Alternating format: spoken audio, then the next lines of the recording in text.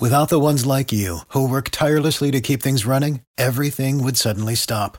Hospitals, factories, schools, and power plants, they all depend on you.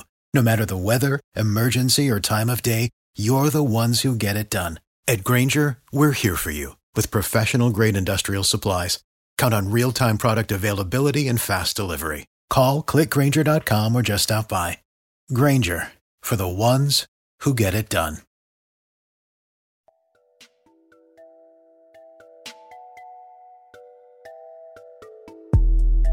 With shoppers buying everything online these days, getting those holiday gifts for family and friends is going to be harder than ever. But no need to worry, because our friends at Seattle Shirt Company have got us covered.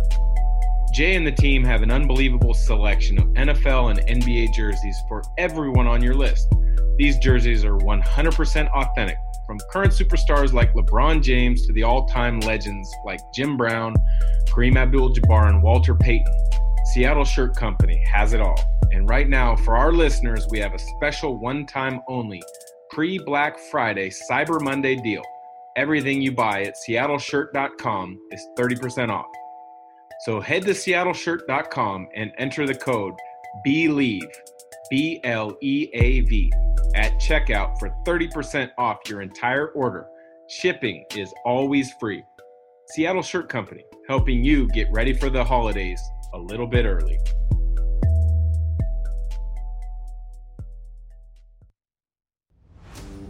The ISO with Dan Dickow and SB Live Sports, brought to you by the Believe Podcast Network, the #1 podcast network for professionals. Welcome to today's episode of the ISO with myself, your host, Dan Dickow, and SB Live Sports on the Believe Podcast Network. Today's conversation, longtime head coach at the college level turned great broadcaster for CBS Sports Network, as well as the home network, CBS Sports. Covers a lot of big games throughout the college basketball season. Become a friend of mine over the last couple of years. None other than Coach Steve Lappas. Coach, how's life on the East Coast? And I'm imagining that your golf game is pretty good right about now.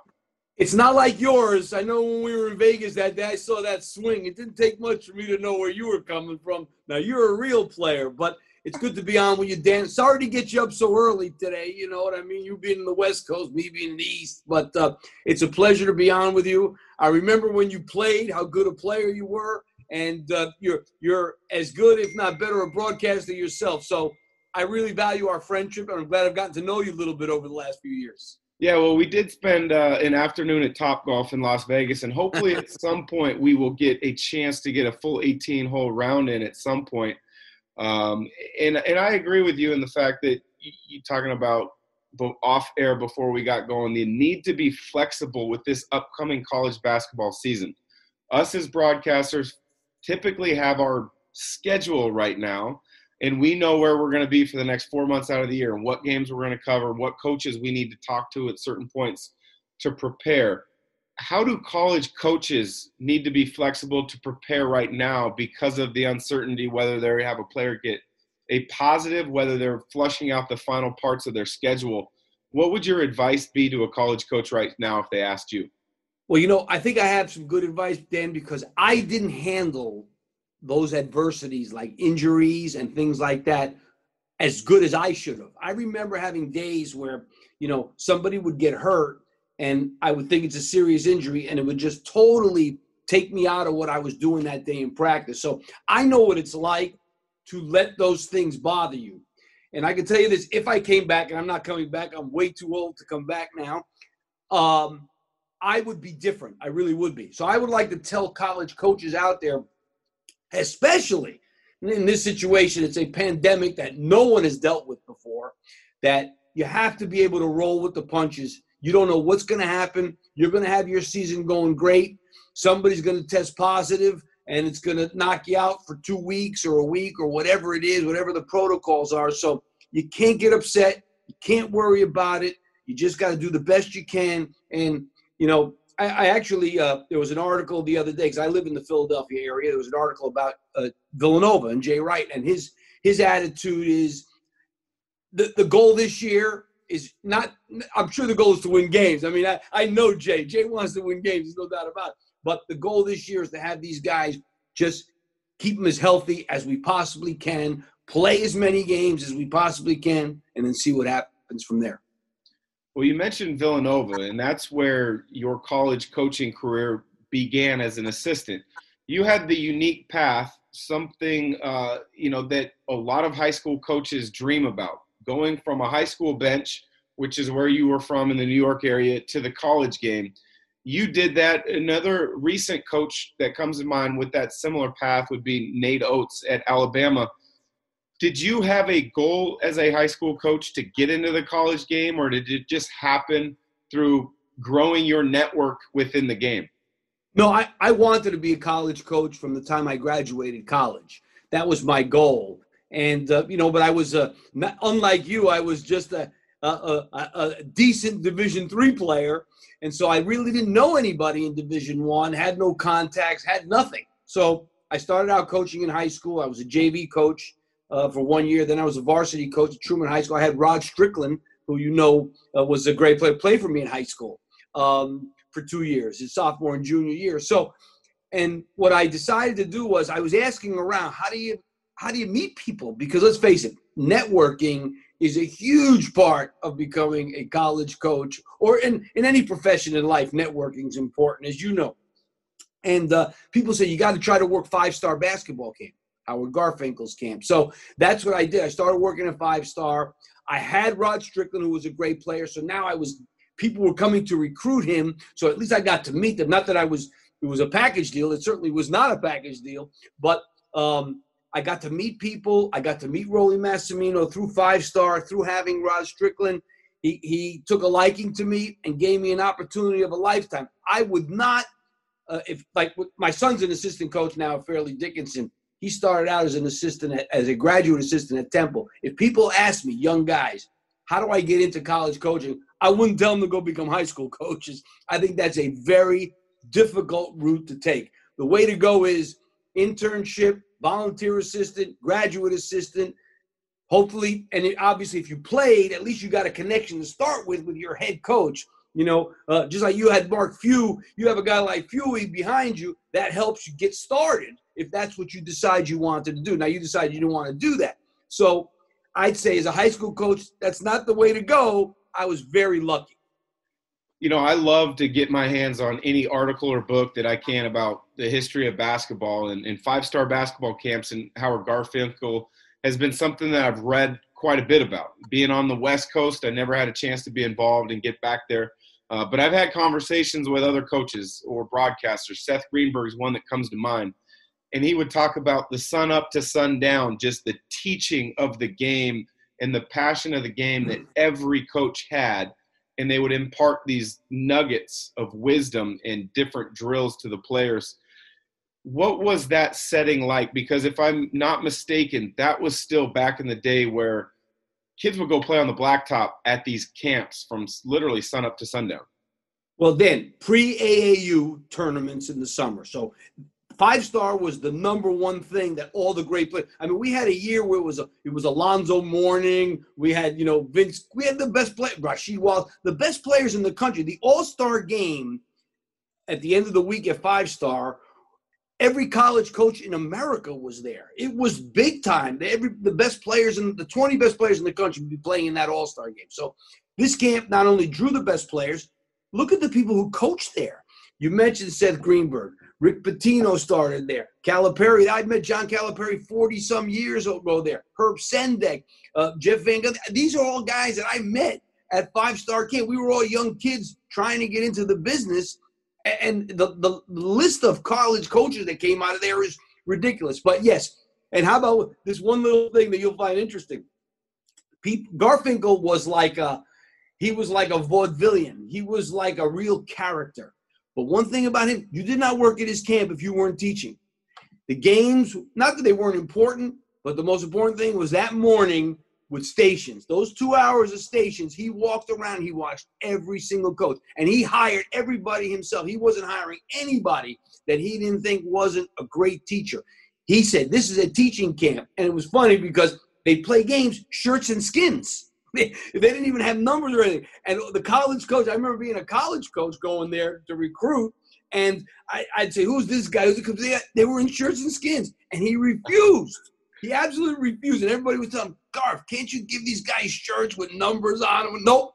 Shirts and skins. And that's how they played at 5-star, shirts and skins. So it was an old-fashioned, old-time teaching camp where that's what everybody took pride in. And you didn't work there if you didn't teach. And I'll never forget, Dan.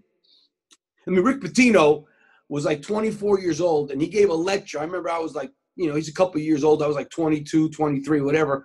Well, he was 25. And I remember this lecture that he gave, and I was like, damn, how could a guy know that much?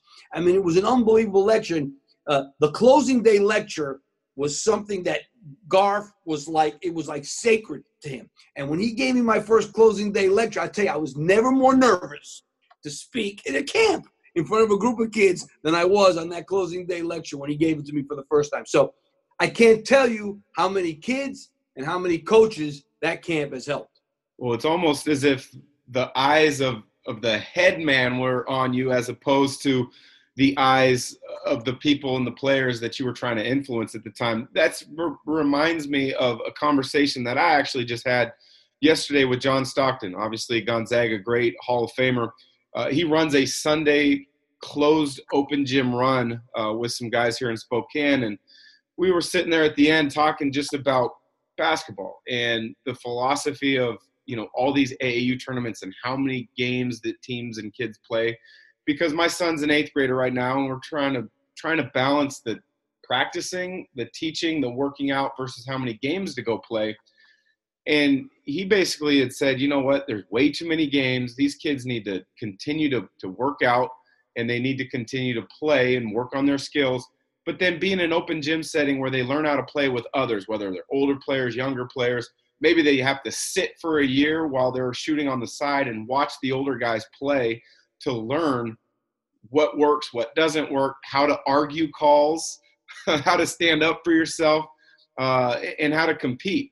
And so it's really interesting because I've got a very similar philosophy, and trying to balance that right now is difficult because of I want the exposure propaganda that's out there from so many entities. Who would have been your favorite player from an outsider? You didn't coach them. Obviously, Rod Strickland was one of my favorites. Who would have been your favorite player to watch as a fan while you were coaching? Allen Iverson. I mean, I got to tell you, that when I was an assistant, Patrick Ewing was playing at Georgetown. Now, Patrick Ewing was a dominant college player, but he wasn't nearly the offensive player in college that he was in the pros. He was a dominant defensive player in college, which people don't even realize. But Allen Iverson not only was the most fun to watch, he was the most talented. And I'll tell you a funny story. Now we played them twice a year. Now he was there. So I played against him 5 times, twice during the regular season, 2 years, and then once in the Big East tournament.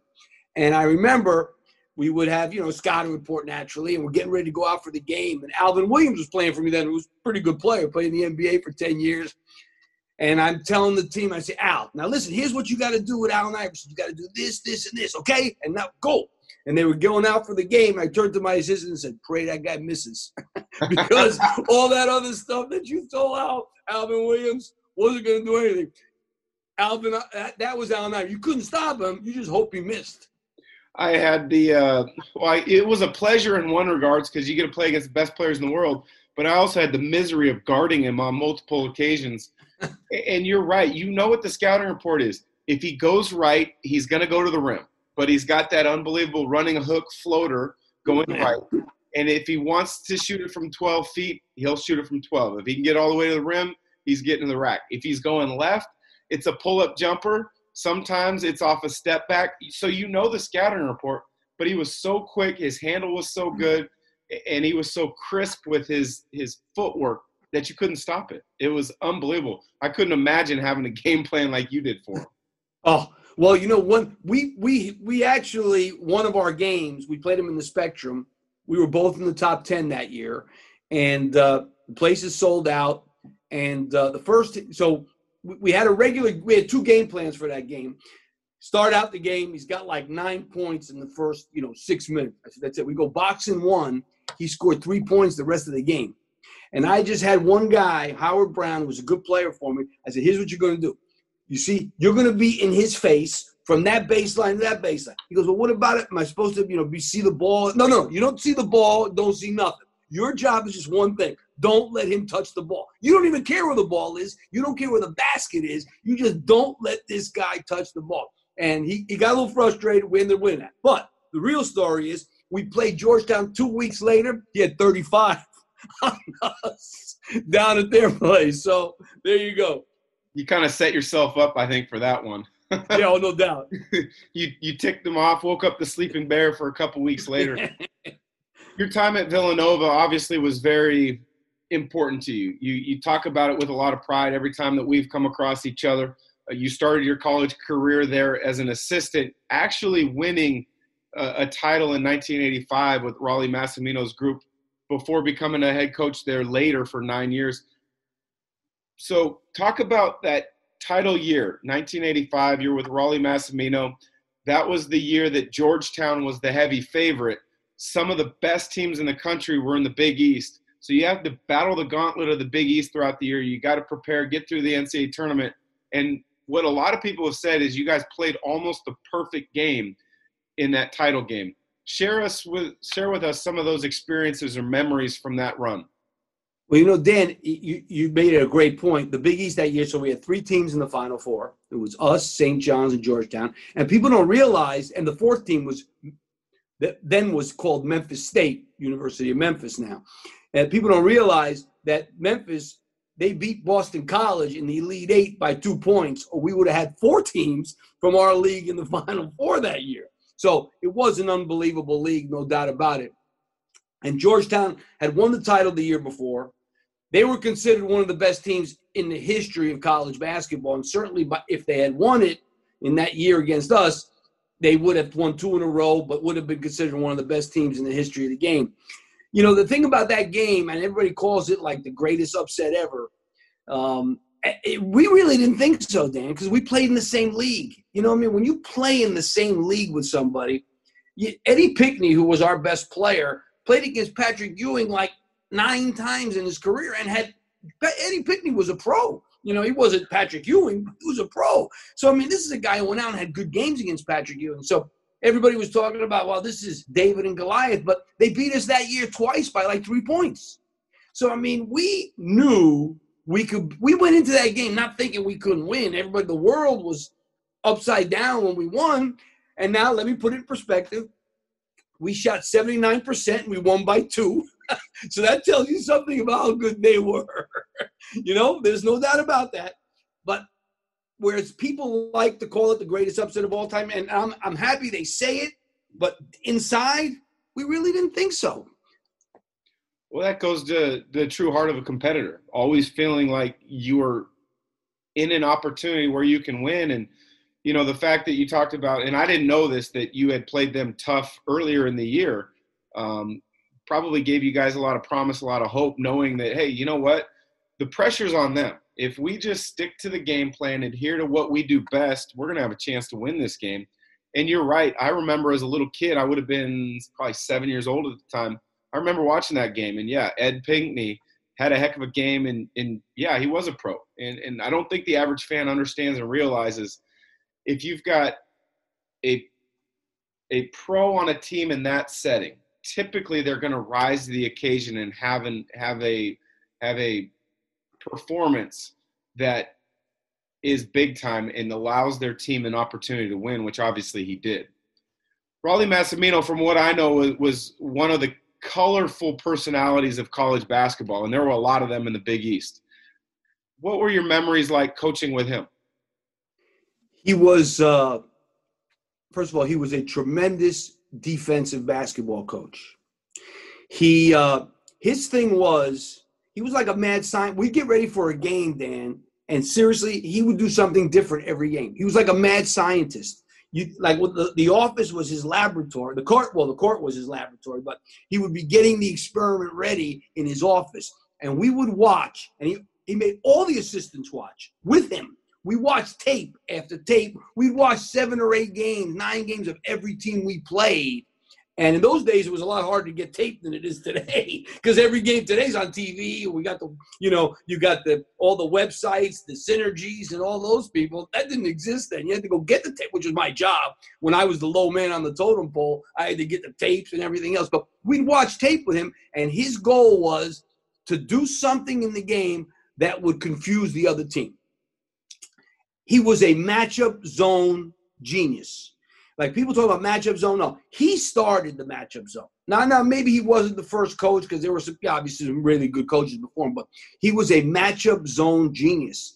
And to tell you in a nutshell his philosophy, Dan, in those days, zone offense especially was not as sophisticated as it is. And I think right now, when I first started coaching, people didn't screen in a zone offense. People didn't move a lot in a zone offense. So his goal always was to make the other guy think we're playing zone, but we're really playing man-to-man, and get them to stand around. And he was so good at that. And I'll tell you a quick story. I hope I'm not talking too much. No, absolutely. I love your stories. So we're getting ready to – I'm doing a broadcast a few years ago at Houston, and James Dickey was the head coach at Houston. Now, James Dickey was an assistant at Kentucky in 1988. My last year as an assistant, we made a run to the Elite Eight. And we played Kentucky in the Sweet 16 game. And so James Dickey was an assistant. So I tell Andrew Catalon, we're going to the shoot-around now. This is 30 years later. I said, watch, Andrew. The first thing James Dickey's going to tell me is, who I hadn't seen in like 10 years. But every time I saw him, he said it. I said, Andrew, you watch. The first thing James Dickey's going to tell me was, we had no idea what you guys were doing in 1988. I swear to God. So we go up to James Dickey and say, hey, Steve, how are you? Boy, we had no idea what you were doing in 1988. The first thing out of his mouth. Now, Eddie Sutton was the coach. They had Rex Chapman. They had a great team. And we beat them that game. And we had a defense that they were just standing around looking at each other. And obviously, Eddie Sutton was a great coach, as we know. But that's what Rolling Massimino was about. And everybody knew. And if he played you and you didn't know him, like, the league games were harder because everybody knows each other, kind of know. But when he played somebody from outside the area, they were in big trouble. That was him. I love that game prep and just the ability for a coach to pull something out of his back pocket, as you mentioned, or have a zone defense that was skewed to look like man to really confuse an opponent. And I think the best coaches are always doing something, as you mentioned, to keep the opponent off balance and kind of guessing what they're doing. You go from assistant coach at Villanova, you get your shot at Manhattan, you do a really nice job building that program up, and then you get called back home, which I can only imagine felt like home, to Villanova. You were the head coach for 9 years. You had a tremendous amount of success, 7 years in the postseason. At what point of your career did you know you were ready then to be a head coach, but then also a head coach at a place that was so special to you like Villanova? Well, here's where the high school thing helped. I was very lucky, Dan. I was only an assistant for 4 years, which a lot of people are assistants for a lot longer than that. Here's where the high school part helped. I didn't feel in awe of being the guy that had to make the decisions or run the practice. So even though high school is way, way different than college, there's no question about it. There's not the scouting, there's not the film, no doubt. It's night and day. But the one thing that is the same is you're in charge. You got to discipline. You got to get guys to play hard. You got to run a practice. You got to call a timeout. You got to do those things. So I didn't feel, now I was 34 years old when I got the head job in Manhattan. I did not feel like this is something I felt like this is what I do. This is what I am. I'm a coach. And so I was not in awe. Now, just to put it in perspective, I think people see that Manhattan has been a program that has done some great things over the years. When I got there, they hadn't been to the NCAA tournament since 1954. And they had averaged 7 wins a year for 10 years. It was considered the worst job in the country. Rolly Massimino told me I was crazy to take the job. Now, I grew up 10 minutes from there. I grew up in Manhattan, and Manhattan College is in the Bronx, actually. It's not in Manhattan. So I felt like I could do something here. And my last year, we won 25 games. We lost at the buzzer to go to the NCAA tournament to LaSalle. And so we didn't get to the NCAA tournament, which is the one thing that always bothers me about me. And Fran Priscilla took over for me the next year, and they did go to the NCAA tournament. The whole team was back. The entire team was back the next year, and Fran did a great job and took them to the NCAA tournament. So we went from 7 wins to 25 wins in 4 years, and I got the opportunity at Villanova. You know, it was one of those things where I never thought Coach Massimino would ever leave Villanova. He decided to leave to go to UNLV. I was shocked. As a matter of fact, a funny story is he calls me from Steve Wynn's plane. So Steve Wynn was running the search at UNLV, and he says, "Hey, Lap," it's like 2 o'clock in the morning. He said, "Hey, Lap, I'm taking the Vegas job." So I was sleeping, obviously. I said, "Coach, come on. You got to call me 2 o'clock in the morning and start joking around like that." Because he loved calling you at like 3 o'clock in the morning because he loved to hang out, eat, and whatever. So I said, "Coach, come on, no way." Jay Wright was on the flight with him. He said, "Here, Jay, tell Lap." Jay gets on with me. He goes, "Lap, he's taking the Vegas job." I said, "Tell him he's crazy. You coach at Villanova." Now, I'm not saying, UNLV obviously is it's a little different kind of school. You know what I mean? A lot of ways. I said, "Coach, he was always a guy that was, in the small school. Not that academics aren't important at UNLV. I'm sure they are. But, Villanova is a little Catholic school." And so I was surprised when he left. And so the opportunity came along. It was like a dream come true for me. I mean, you think about it, 4 years before that, I was an assistant. 8 years before that, I was a high school coach. So to get this opportunity, you know what? I say this all the time, Dan. People say, "Well, Manhattan hired Steve Lappas." I said, no. Manhattan didn't hire Steve Lappas. Manhattan hired Rolly Massimino's assistant. So you got on this. So it's like, yeah, to be associated with a Rolly Massimino assistant, I could have been, John Smith, could have been anybody, but that's who they hired. So they didn't hire Steve Lappas. I happen to be the guy who's there, but they hired Rolly Massimino's assistant. This is what people do. They hire Duke assistants. Not to say that the Duke assistants aren't good or the Gonzaga assistants aren't good. Of course they're good, but they want to hire Mark Few's assistant. And it could be you, me, could be anybody. You get that opportunity, and then you got to, get lucky. You always need some luck in this game and make the most of it. Well, it goes along the lines of a lot of what we talked about earlier in the conversation is your network, whatever industry you're in. With the network that you're in at that particular time, are you helping that coach who might be your boss have success? And if they are having success, that's going to provide and bring opportunities for you, which then obviously you took advantage and you ran with and created your own opportunities. You mentioned Jay Wright on the plane ride with Rolly Massimino in Vegas. He was an assistant under you at Villanova. Not under, we were together. I was the top assistant at that time. That's right. My last year at Villanova, I was the top assistant, and Jay came in. He was the bottom assistant at that time in 1987-88. So you've seen Jay Wright from a very early start in his coaching career to now being one of the best in the business. 2 NCAA titles, I believe 2016 and 2018 at Villanova. What separates Jay Wright from being a good coach to what he is as a great coach? I think one of the things is he knows exactly what he wants to do, and he has the utmost confidence that what he wants to do is good. And I give you an example. So, my last year at Villanova, we're like a bubble team.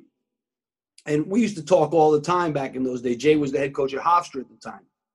And I'll never forget, he told me something that I thought was really strange. He calls me up on the phone. He says, "Hey, do yourself a favor." I said, "What's that?" He says, "Don't listen to a word your assistants tell you." I said, "Really?" And I had good assistants. He had good assistants. He said, "Don't listen to a word they tell you." He says, "I know when you're going through like and we were up and down, and, we were a bubble team, and you can't really be on the bubble if you're at Villanova. That's one thing. And, we had some injuries, some things happened. But that was his advice was, don't listen to what your assistants tell you." So I think he has a tremendous amount of confidence in what he does. He's a great communicator in what he does. And he's very demanding. But the one thing that I've seen from them, Dan, I don't know if I've ever told you this, but, that always, as a coach, boy, you strive for that. It's getting guys to play on that fine line of, I'm as confident as I can be, but I'm not overconfident. I think they take some shots from the perimeter that I say, that's not a good, like, to me, when I was coach, I wouldn't let a guy take that shot, but they make them. So I think he has been able to impart on his team that thing that every coach looks for, getting a guy to be the ultimate in confidence, but not overconfident. And when you can have a team that plays that way, that play hard too, don't get me wrong, but that plays with that kind of, I don't know what the word is even. It's hard for me to imagine, but I see them do things that are like, boy, I guess he thinks they can do that. And to me, it looks like that's a tough shot. But they do what they do, and they are so confident, but they always respect the opponent and play hard. So it's some really good coaching, I can tell you that. That's an unbelievable way to put it in how he builds confidence in his players and empowers them to go out and make plays. So similar to Coach Few, because I remember as a player, when I was at University of Washington, I had hesitancy in my game. I get to Gonzaga, I transfer, I sit out my redshirt year, and Coach Few spent that year, quote unquote, building that confidence back up in me, allowing me to see where my strengths lied, know where my weaknesses were, to begin to work on my weaknesses and try to roughen those edges out a little bit or smooth those edges out. And the best coaches do exactly what you just talked about. They get their players to play with a confidence that they can do it, but not an overconfidence where they don't respect their opponent or they don't play hard, because I think that's a big part of it. If you're overconfident, you're not going to play hard. If you're walking that line, that edge, you're going to respect your opponent. You're going to play hard. And that's a great way to put it, Coach. They walk that line, Dan, and I think every coach, and it's I can see where Mark Few has that also, and obviously to be a great coach, but I think there's a lot of great coaches that struggle to find that line, and certainly don't have that line every year. And it seems to me like in the last 7-8 years, especially now, the truth is Villanova left him alone. I mean, his first 3 years he didn't make the NCAA tournament. And then they got, and then they had a little lull in the 2011, 12. There was a little bit of a lull, losing year, whatever, then knocked out early in the tournament. And now, they've allowed him to mature, and not that he needed maturity, but to mature as a coach, which, takes some time, and develop and become what he's become. Well, credit to Villanova athletic department and director for doing that, because unfortunately, I think there's too many athletic departments that go through the churn cycle with coaches too quickly. They don't allow a coach to fully implement their philosophy. And in this day and age with the transfers and all these different waivers, it's difficult. It can take coaches a little bit of time to figure out the nuances of getting around these rules and how to build your roster. But I want to go back to your time as a coach in the Big East, because there were a lot of really good coaches. Carnesecca, John Thompson, Jim Boeheim, who's still coaching. And that's who I want to talk about. I think the biggest tragedy in youth basketball these days is youth zone defense. I understand it once you get to a high school level and a college level, it can be used as such a advantage. But those players are typically older, and you've been taught enough to be able to play it or attack a zone on the offensive end. How would you prepare for the Syracuse zone defense? Well, we had some pretty good success against Syracuse. Now obviously we had 3-point shooting in those days when I was coaching, but we had two of the best 3-point shooters in the nation probably at one time in Kerry Kittles and Eric Ebert, so that helped. And I always felt you could get good shots against them, but you had to have guys that could make threes, and you had to have pretty good offensive rebounding, because Jim's teams have been at the bottom of the defensive rebounding percentages for years. And typically out of a zone, it's difficult to defensive rebound, as you know, but they have been historically bad at defensive rebounding. So hitting the offensive glass, you needed to attack them at the foul line area. And I watch teams play against them all the time, and I'm saying, these guys got to get the ball to the foul line. Because if you allow them to stay spread. Now, the truth is, Jim knows what to recruit. He's a tremendous recruiter. He gets guys out front that play the top of that zone that are long and athletic, and that makes it difficult, no doubt about it. But you've got to get the ball into the foul line area, and you got to get the ball to the short corner. And when we would get ready to play Syracuse, I would tell my guys, okay, I put it was a 35-second clock then. I put the 35-second at 25 because you got 10 seconds to get the ball up. And I'd say, okay, we're playing against Syracuse zone. You are not allowed to take a shot unless the ball goes to the foul line once and to the short corner once in this possession. So you got 25, 24 seconds to get off a good shot. But before you shoot that ball, I better see it go to the foul line once and the short corner. And that's how we practiced for 2 or 3 days leading up to that game. They were not allowed to take a shot unless that ball touched those 2 areas every single possession. And the other thing that we spent a lot of time on against them, because they are historically out of a zone, you wouldn't think this, one of the steal leaders in the country.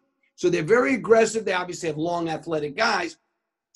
So the other thing that I would tell them is you have to have at least 3 pass fakes every time in this possession. So between pass faking, getting it to the foul line, getting it to the short corner, you kind of at least have you instill confidence in your guys that if we use these things, we're going to get good shots and we're going to be able to win. And that's kind of how we used to approach, playing them. But the other thing about them was they were also very good offensively. I know you talk about the 2-3 zone, no doubt that's part of it, but you had to stop them too. That was the hard part. Yeah, I love it. And just hearing you describe that practice plan shows that, you had a plan to attack that zone, and it sounds like more times than not it worked. And I'm going to file that away as I coach my son's team, because I've always believed in the short corner and getting to the nail area against the zone. But the drill of working against it in practice where you have to get to those 2 spots each possession is something that I'm going to steal, which hopefully means I'm an okay coach, because all good coaches steal things from other coaches. No doubt about it. And you know what, Dan? The bottom line is you still got to make the shots. And a lot of times you got to evaluate what you did based on the quality of the shots and not so much whether you scored or not. You know what I mean? If you're getting good shots, you still got to make them. And if you don't make them, you're going to lose. But it leads to quality shots. You like to show that. Maybe at that point, then, if they're not making shots, we're just going to take shots all next practice. I learned that at a young age is if you can put the ball in the basket, there's always going to be a place for you on any team, because everybody needs a shooter. Last question, Coach, before I let you go. This is the time of year that you and I as broadcasters begin to do a lot of reading. We get the college blue ribbon basketball yearbook and read it cover to cover. You've got all the magazines that are coming out with their different predictions. We start going to practices, talking to coaches, different broadcasters for their take. Who do you like in this topsy-turvy college basketball season this year? Well, I'm feeling your boys out there in Spokane a lot, I can tell you that. And, it's funny. Every year, I've been saying this, and I've told you this story, and I'm sorry again to go on, but we're playing in Maui in 2001, I think it was, maybe 2002. And you guys were out there. And so I'm watching. Real quick disclaimer. My senior year was 01-02. We had to go to Alaska for the Great Alaska Shootout. So it would have been the following year after I was gone and a rookie in the NBA. They get to go to the Maui Invitational. All right. So it was that year, and I'm watching them play. I was at UMass. It was my second year at UMass, I believe. We were playing Indiana in the first round, and I think Gonzaga was playing Virginia. I think. So I don't know. Anyway, so I'm sitting in the stands watching, and all of a sudden this guy comes in the game for Gonzaga, and I'm like, where did they get this guy? And now this was before Gonzaga really. You guys were coming as Gonzaga. It really, you know what I'm saying? It was, when this was. So you weren't what you are now. You know what I mean? Where you're like could win a championship. You're as good as any program in the country. You were this little school that is like trying to make it into the big time here from the West Coast Conference. So anyway, I'm looking at this guy coming in the game. It's Ronnie Turiaf.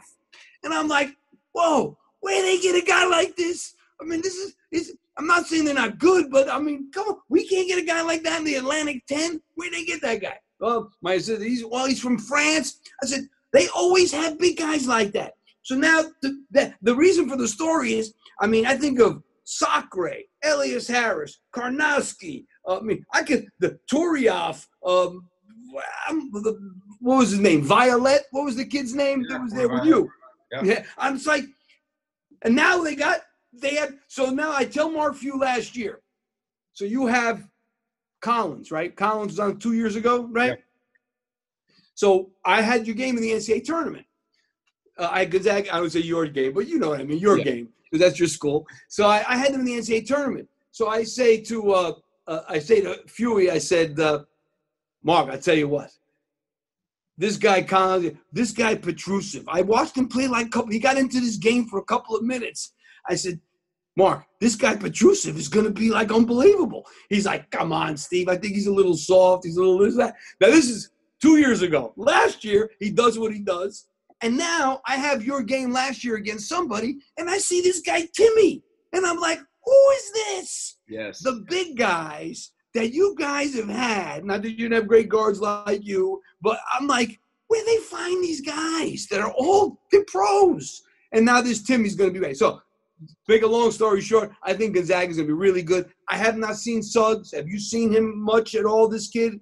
Just on film. I heard glowing reports for summer and early fall workouts.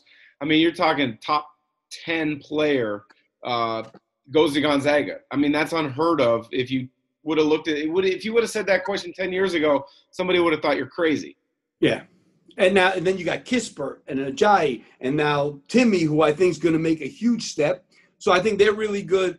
Baylor obviously returns a lot from a team that had a great year last year. And my boys down the block here, Villanova. I mean, they lose Sadiq Bey, but they've got, Robinson Earl back. They've got, I'll tell you what, how about this, Dan? Colin Gillespie in September of his senior year had only Division II offers. This guy he's like one in the top, he probably won't be, but he's in the top 10 in the preseason for guys that could be the player of the year in the country. I'm not saying he's going to be. I mean, I think Garza's going to be, if I had to guess, but he's in the list. So, I mean, and they had this kid from Tulane, Caleb Daniels. Look out for him. He's a transfer from Tulane who is tremendous, plays hard. And then they had this Brian Antoine last year who was in the top 10 coming in, top 20. He hurt his shoulder, didn't play at all. So they're going to be really good also. And then Virginia, Michigan State, you know what I mean? But I'm going to say those are my top three. Baylor, not in that order. I think Gonzaga, Baylor, Villanova.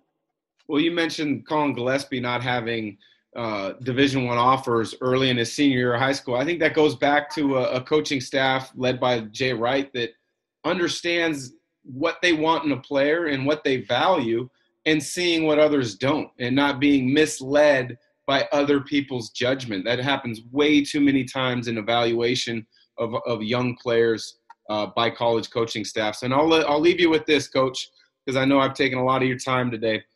If Gonzaga and Villanova are matched up in the title game, we will have a side bet of some sort, whether it's for dinner, whether it's for a round of golf. I definitely will say that. And hopefully it comes true, and hopefully that you are paying for the bill of whatever it ends up being. You're on for that, Dan, for sure. But let me say this one last thing. I think Mark Few is one of the – now don't forget about basketball coach. I think he's one of the great guys in this game, and we need guys like him. And so I just wanted to leave you with that I've known Mark for a long time. On his first Nike trip, I believe, we played golf together. He had never golfed before, I don't think, before that. And how about this? He was better than me that day, and he had never golfed. And but he is one of the great coaches and great guys. And I would love to see Mark Few win a national title. And I'm not saying I want him to beat Villanova, but I'll tell you this, I want to see Mark Few win a national title. I think he deserves it. Absolutely. As would I, as a former Gonzaga Bulldog who holds that program dear to my heart. So, Coach Lappas, I appreciate the time. It's been great to connect, and I can't wait for the college season to start because I know at some point our paths always cross. So thanks again for joining. This has been the ISO with Dan Dickow for SB Live Sports.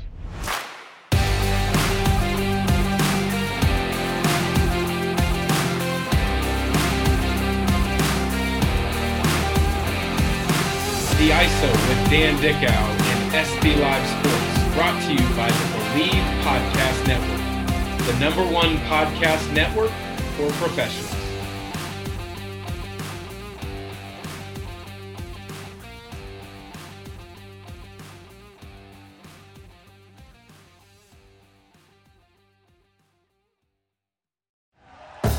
Thank you for listening to Believe.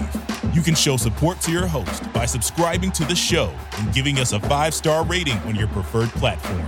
Check us out at Believe.com and search for BLEAV on YouTube.